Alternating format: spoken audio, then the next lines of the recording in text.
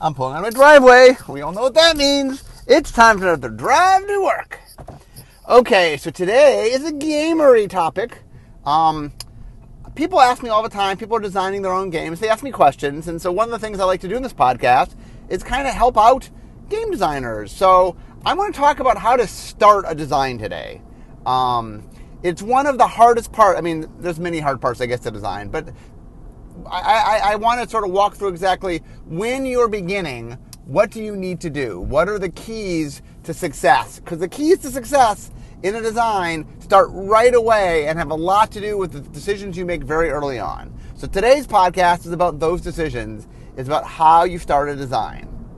Okay, so first and foremost, I like to say start with a golden idea. And what I mean by that is usually when you start design, you want to have some really strong idea. You want to have, it's not that it needs to be fleshed out. It's not that you need to have all the answers to it, but you need to have something that sort of just says, okay, I sense potential in this idea. So for today, I'm going to talk about a bunch of different designs I did for Magic. I'm even going to talk about a few designs that aren't Magic, to sort of talk about how, when you start. So for example, let's take some sets. I'll take a couple sets that obviously turned out really well. So Ravnica, my golden idea when I began Ravnica was I wanted to make a multicolor block that was about two-color play in which all the pairs were equal. Because that's not how we had treated two colors at the time. For Innistrad, it was I wanted to do a top-down design that captured the flavor of the genre of horror. For Zendikar, I started with the idea that there were all these land mechanics that we had never really done, that we could group a block around making land the central point. Go to something like Kaladesh. I really started from the idea of Inventor World, that you are an inventor. Amonkhet was the idea of a top-down on how do we crisscross Egypt with Bolas. You know, each of these cases when I started my design, or let's talk mood swings. I'm going to talk mood swings today. So that's a game that I've worked on forever. So I don't talk a lot about mood swings, but I'll talk about it. So when I started mood swings, I was trying to make a mass market trading card game. I was trying to figure out how do I bring a trading card game to a larger group of people. And that was where I started. I really started with the idea of I wanted to make something that was a simpler trading card game. And Magic, while I love Magic, simple it is not.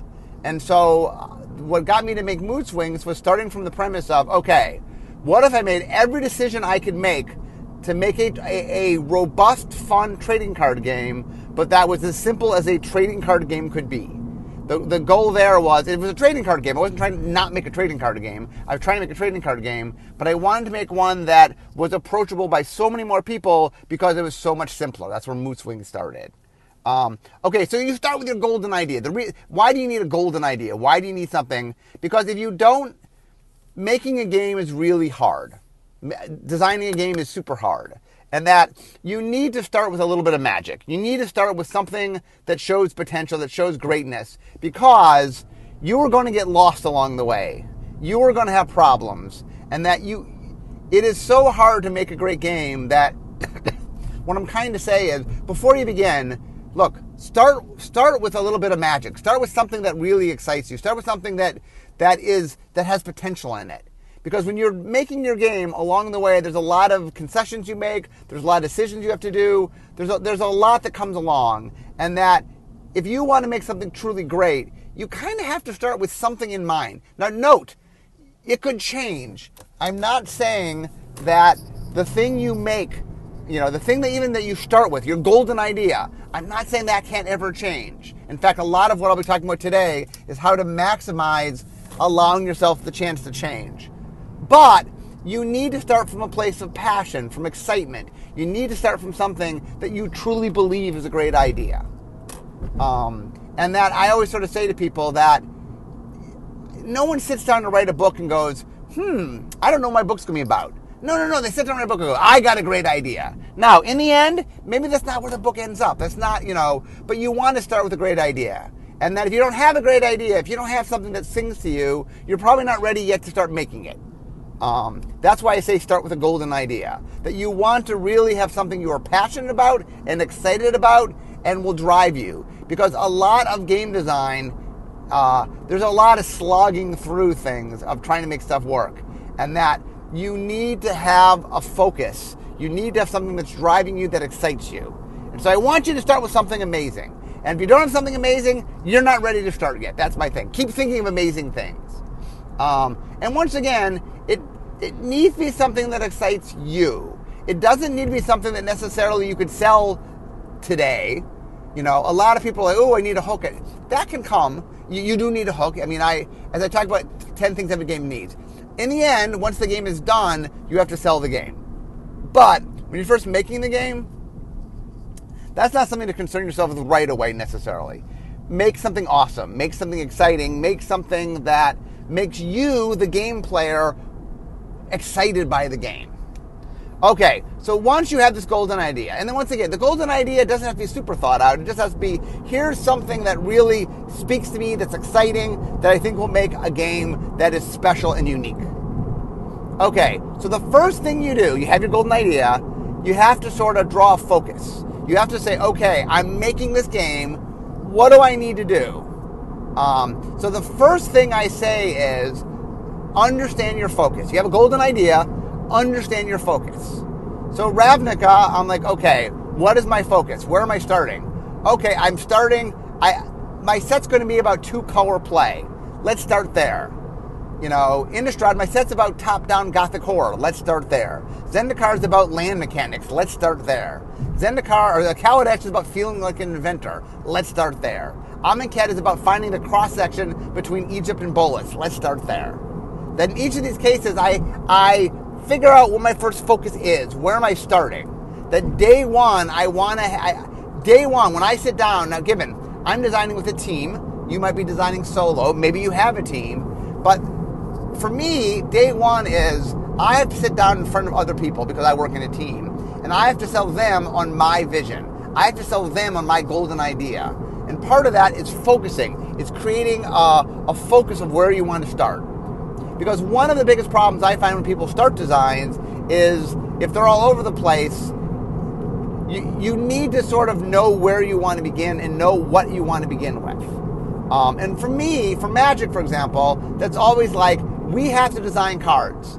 At the end of the very first meeting, I need to send my designers away with a homework assignment. We are going to design thing X or thing Y. And so what I want to do is I want to know what that focal point is. I want to walk out of the meeting saying, okay, here's what we're going to do. So a perfect example is something like Innistrad. Like, okay, I said to my team, I want you to design top-down Gothic, top-down horror.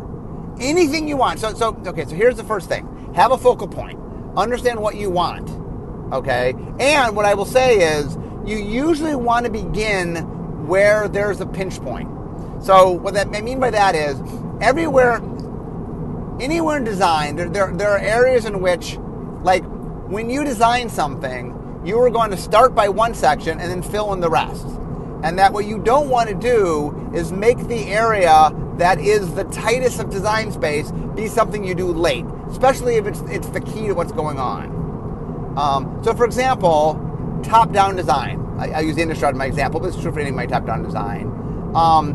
Really exciting top-down design where you see the card and go, oh, it's this. Those are hard to come by. It is not easy to make exciting, endearing, cool top-down design. And so I tend to start there. When I'm doing a top-down design, I start in that space. I start by saying, okay, I want you with no restrictions. I'll give you no restrictions, excite me. That what you want to do when you start your project is you want to figure out where, knowing your focus, where's the most exciting place that you know is going to be one of the most restricted places. You want to start kind of where it's most important and most restrictive. So for example, let's say I'm doing a multicolor set, doing Ravnica, for example. Well, 2-color design is harder than monocolor design by a lot. If I'm doing 3-color design, I start a 3-color design.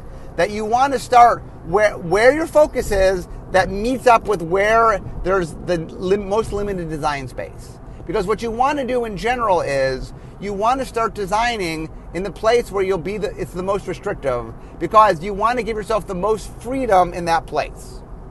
Now, and also a very common thing I do when I'm starting a set is I want to give my team, and this is true for yourself, whether it's a team or just by yourself, I want to give myself and my team a lot of freedom to mess around in the area that I know my golden idea sits in. That if my golden idea for Innistrad is I'm going to do a top-down set all about the genre of horror, then I want to make sure it shines. I want to make sure that I'm hitting it. So the first thing I did to my team is I didn't say, go design thing X. I did not start by saying, hey, design vampires. It's not what I did. What I said is, in fact, the very first meeting is I did a brainstorm session in Innistrad. I did a brainstorm session. I said, okay, let's write down everything we can think of when we think of horror, of the genre of horror. Monsters and vampires and werewolves and zombies and ghosts, and we wrote all the stuff down, and darkness and creepiness and music, and we wrote everything down that we could think of the horror genre, and from books, from TV, from movies, everything we thought of, we wrote it all down, a giant thing. And then I said to them, any of this, and not just this, if you come up with something else, but I'm like, I want you to design cool, rich, top-down stuff, because I knew that was hard. With Ravnica, for example, we started by trying to figure out, okay, what kind of designs can we do with multicolor designs? With Kaladesh, I'm like, what does it mean to be an inventor? With Zendikar, I'm like, okay, what can you do with land? What mechanical space? And we mapped out all the mechanical space. We mapped out all the different possibilities. So in each case, or let's take Mood Swings, for example. Okay, with Mood Swings, I knew the hardest part about Mood Swings was making something that was simple. And so I tried by saying, what is the simplest thing I can make? And when I started Mood Swings, the very first thing I started was, how do you know what to do on turn one? Because you have to do something. What's the goal? What's the goal of the game? I wanted the simplest game. And so I said, okay, I'm going to make a rule for myself because I want the simplest game possible. And so the rule for myself is, I play a card, you play a card. I said, okay, I want it someplace simple. That on a turn, I only do one thing, you only do one thing. Because if I do nothing, well, nothing happens. But if I play more than one card, well, that's not the simplest way it can be. And then I said, okay, assuming I play one card and you play one card, how do we figure out what happened? How do we know? And I said, okay, well, what if the goal of the game is I'm trying to get a higher score than you? I play a card that has a score on it, you play a card that has a score on it. And I'm like, okay, well, then there's a very simple goal. The simple goal is I'm going to play something, you're going to play something, and we'll see. That's where I started. It was I wanted to start from the simplest of goals. And I think when I started the very, very, very early Mood Swings, I even started with, this can be played on turn one. This can't be played till turn one. This can't be played till turn two. I was messing around with the idea of, well, maybe, how do I do a mana system that's super simple? And what if I just tell you when you play the card? I later learned that was too restrictive, that any card should be played at any time. But I started someplace of walking down that path, of saying, okay, I'm trying to make the simplest trading card game possible. What do I need to eliminate? What do I need to get rid of? And my golden idea, by the way, for those that I haven't talked a lot about Mood Swings, my golden idea for Mood Swings was I wanted the simplest game possible. And one of my big ideas was no deck building. Was you literally have a deck that one person brings, you shuffle, you both play off the same deck, and that you don't even need two people to bring a deck. Because that, my friends, makes it more difficult. What if I only need one person to have a deck? That's one of my ideas I started with Mood Swing. Okay, so what you want to do, get your focal point. You have golden idea. Get your focal point. Then start from an area that is key to your focus, that's key to your theme, but that's the most restrictive to let people work on that. Okay? And then the thing I do is I always start by saying to my team, do whatever you want. And the reason I do that is I want to see where the idea goes. I don't want to steer the idea in a direction. I don't want to... Like, for example, with Innistrad, I knew that a lot of the success or failure of it was going to revolve around werewolves. Why did I know that?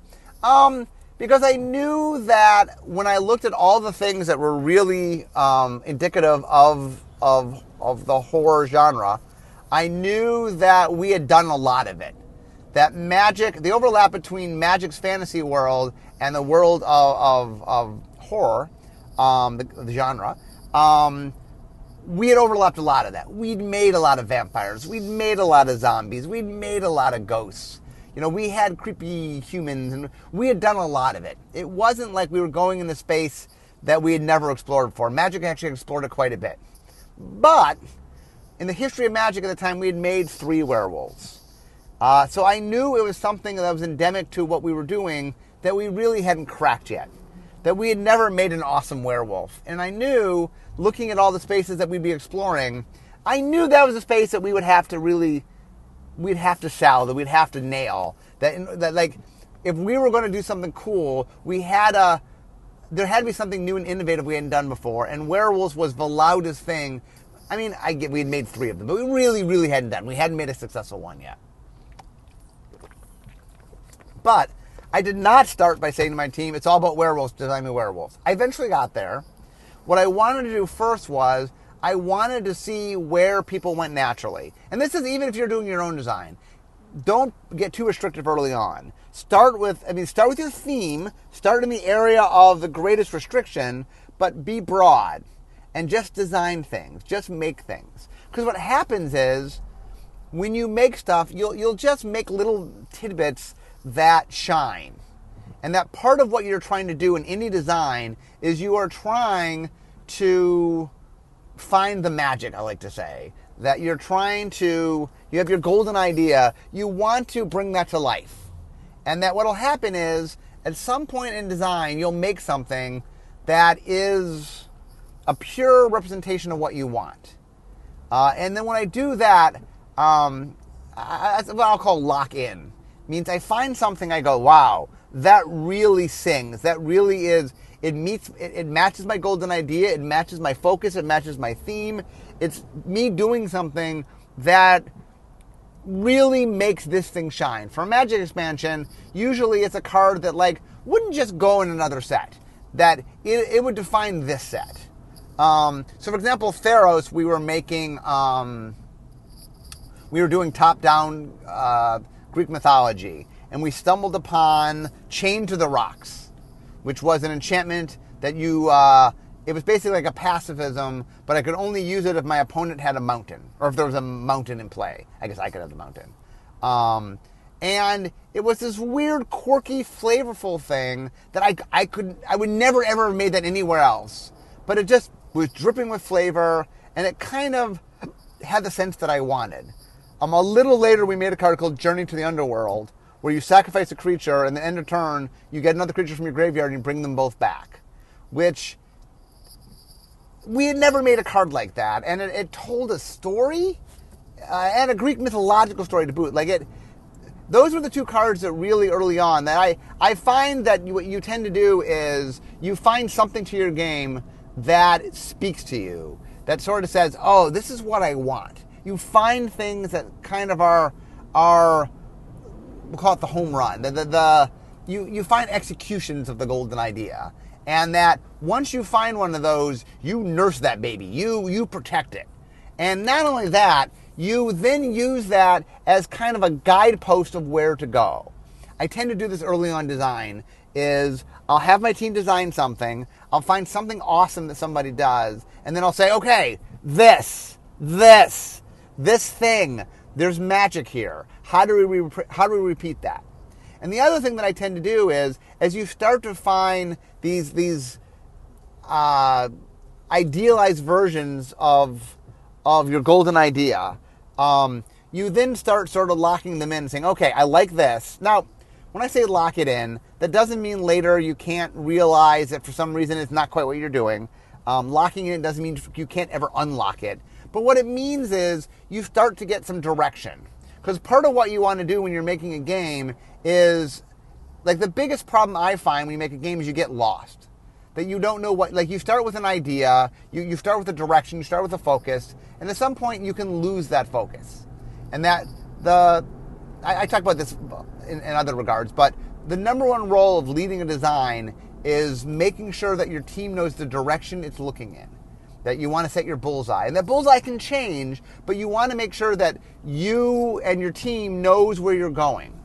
And that the way you get lost is you get down deep, and that you so for example, I use a metaphor here.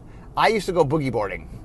So boogie boarding, for those that don't know, is you take a flotation, kind of like a giant kickboard, if you will. It's made out of foam. It floats, obviously. And you go out in the waves. And the idea is kind of like surfing, except you're never standing on it. You're lying on it. And I used to go, there's a place I used to go that had crazy big waves. Bigger than I should have been in. They were...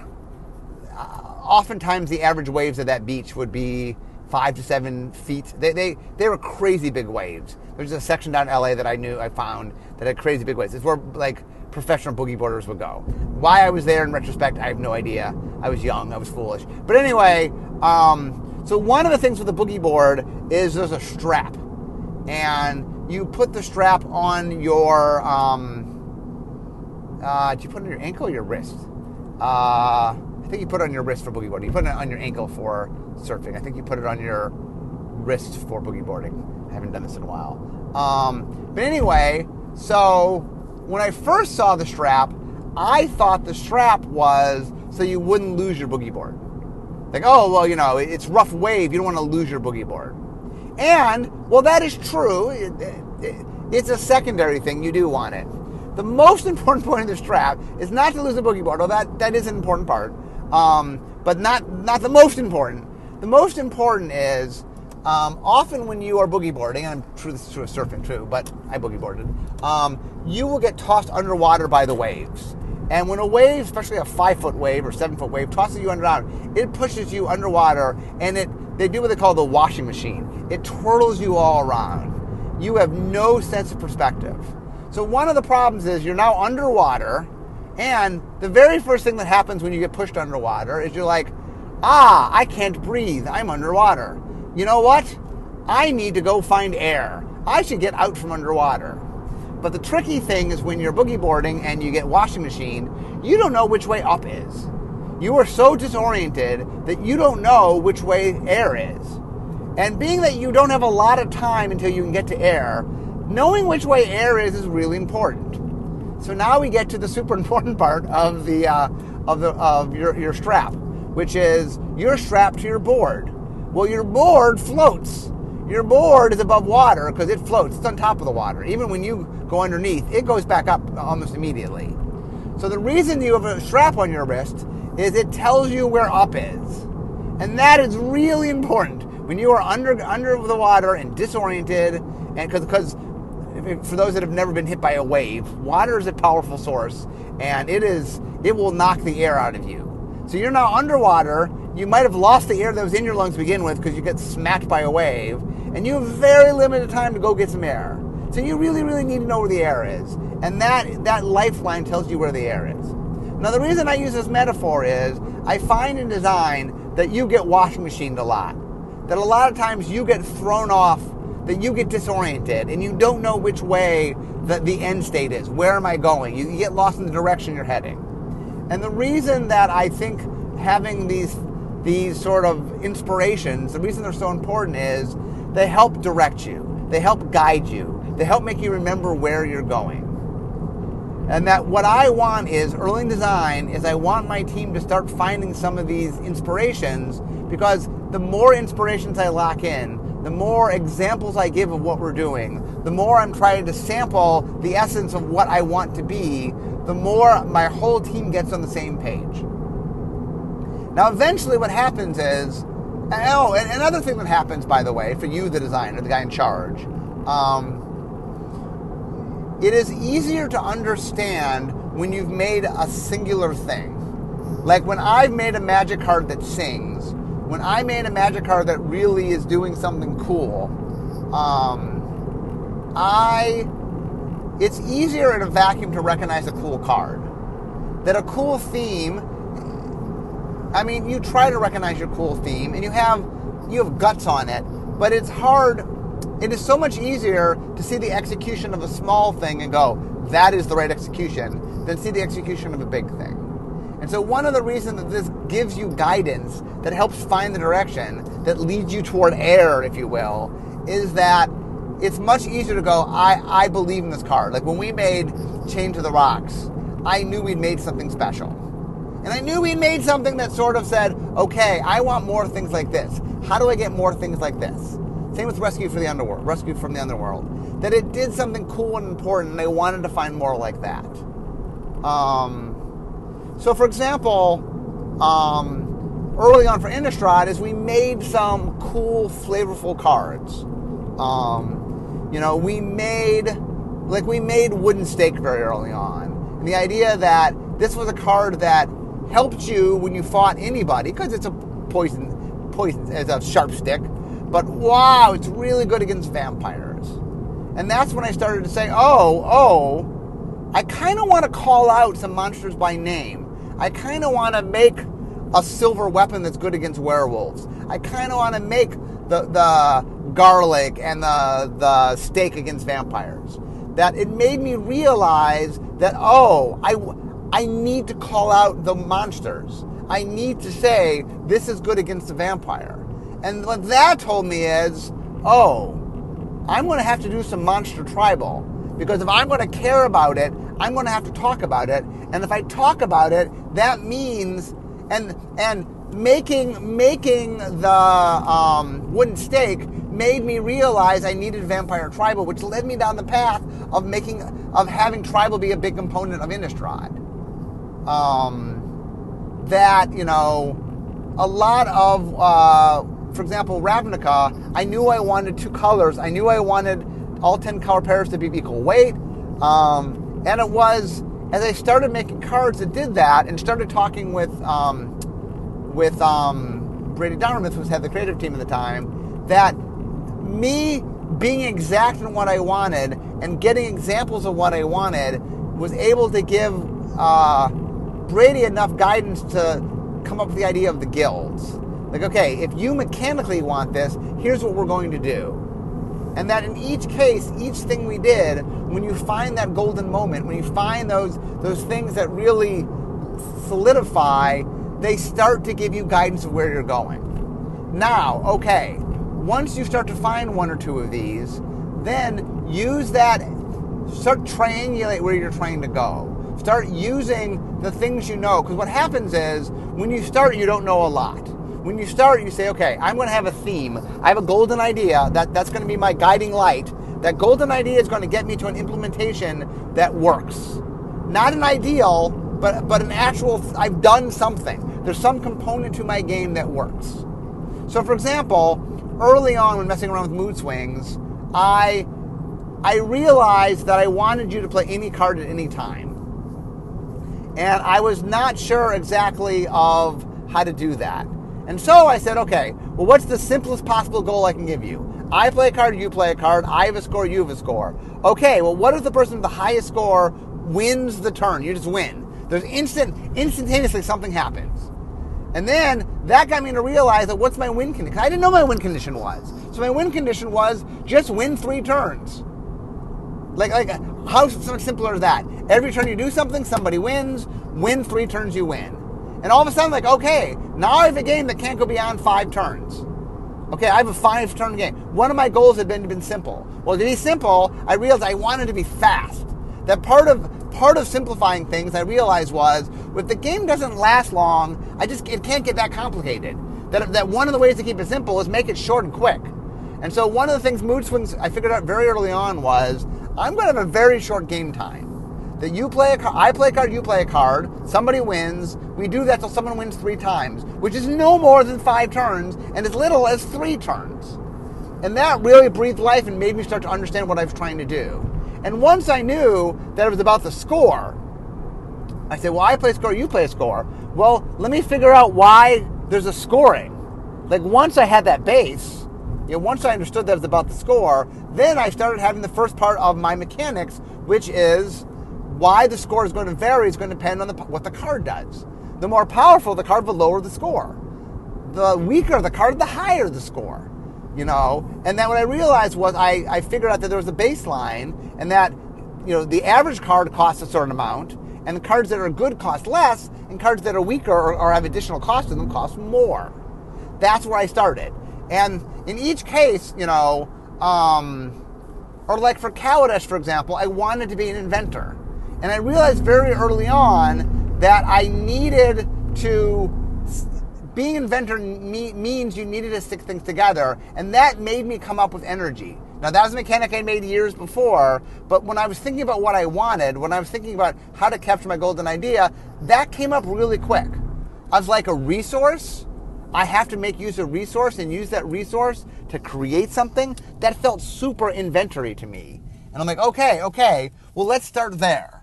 Let's see if we can make this work. And as I had my team work with inventing stuff, now, it just so happens I do exploratory design, so some of my design starts earlier than some of your design might start, because I in the nature of how I work, I actually do preliminary work. But once I started seeing that, I figured out, like once I started seeing energy and figured out, that's when I started realizing that part of being an inventor was that you got to build things, that there was a variance. And that's what got me to the idea of there was a high variance in the game, that I had the same deck of cards, that this was an environment where with the same deck of cards, the gameplay would be different each time at a higher percentage than normal, because it was the combinations that mattered. It was how things worked together that mattered. Part of being an inventor was you invented things. Well, how do you invent things? Well, you combine things or use resources, or you get to mix and match things in a way that is different each time, that each time I'm inventing. When I was trying to understand Amonkhet, a lot of that was saying, okay, what is Egypt, and brainstorming everything that is Egypt, what is Bolas, and brainstorming everything that's Bolas, and understanding where did Egypt lie and where did Bolas lie. And a lot of the early idea was that we wanted to start in which we lean toward Egypt and end where we lean toward Bolas. But all of that was dependent upon figuring out this middle ground of where they overlapped. So start with your golden idea, get your focus, be open-ended in your focus, you and or your team design toward the tightest pinch point, the thing that is the most about what your set's about, that has the least, has the most restrictions to it. Build there, find something that represents the end state of something you want. With Magic, I'm talking about cards. That's the nature of a trading card game. With whatever you're doing, find something in which some component speaks to you. Some component sings. Some component says, oh, wow, yes, this is a component I want. So, for example, use a completely different example. I made a game before I came to Wizards called Time Duel, where the idea was it was a game in which each person had a little time machine, and you were fighting each other, jumping through time. And my golden idea was exactly that. I wanted you to fight using a time machine as a weapon. That was my golden idea. But part of me saying is, well, what does that mean? What does that mean you have a time machine? And then I came up with the idea of a timeline, that you fought within a timeline. And the way it worked was you went 0 to 5 and 0 to negative 5. Could have just been 1 to 10, I guess. But I like the idea that negative 5 implied the past and 5 implied the future. And then I started realizing, like, once I realized that there was a timeline, once I got that, I started building around to say, oh, well, what does that mean? Since I'm in a locked amount of time, that means, like, oh, if I do something at this increment and something happens 2 turns later, I know when something happens. And I made it causality that had time built into it. And that's how I got that path. That different things that you work on will start getting you down the path. But the key is, and this is the most important thing, is that when you design, you want to push toward the direction you have, and then find the concrete thing that sort of speaks to you. And then you build around the concrete thing. You build that, you lock in things that really shine, that really sing, and that you then start chaining those things together. And what you have to ask yourself is, I like this component. In order for this component to be part of the game, what does that tell me about my game? Now that I have a concrete, smaller element, I can work backwards from that element. You know, I have made a wooden stake. Well, that wooden stake better be good against vampires. Oh, well, it's got to be good against vampires. I have to call vampires out. Oh, well, if I'm calling vampires out, ... You know, and that is where you start to create something awesome, is because you find the things that speak to you, and then you sort of figure out where they need to be to work. And I know sometimes when I explain this to people, they feel like, shouldn't it be more progressive? Is it weird that you're making a small thing to back figure out the big thing? My answer is no, because the key is a lot of the way that you will find things and figure things out is you want to get things that excite you, and you need to bubble down to concrete sometimes to understand that things are working. Now, I'm not saying there's never people that sort of don't go from the outer circle and work their way in. But what I'm finding is it is very hard to know when I don't have a concrete thing whether something is working. So working with concrete things and finding the concrete things will be very valuable. Now, be aware, that doesn't mean that as you find more concrete things, that one concrete thing, if it ends up being an outlier, maybe in the end it doesn't work. Maybe you found something you love, but doesn't actually match your game. I'm not saying that the things you lock in can't ever be unlocked. But what I'm saying is they will help propel you forward. And the key for early game design is that you want to know where air is. You want to know what way is up. And that you want to constantly be doing things that give you direction to keep you moving forward. And that, my friends, is how you begin the game design. But now I am at work, so we all know what that means. It means the end of my drive to work. So instead of talking magic, it's time for me to be making magic. I'll see you guys next time.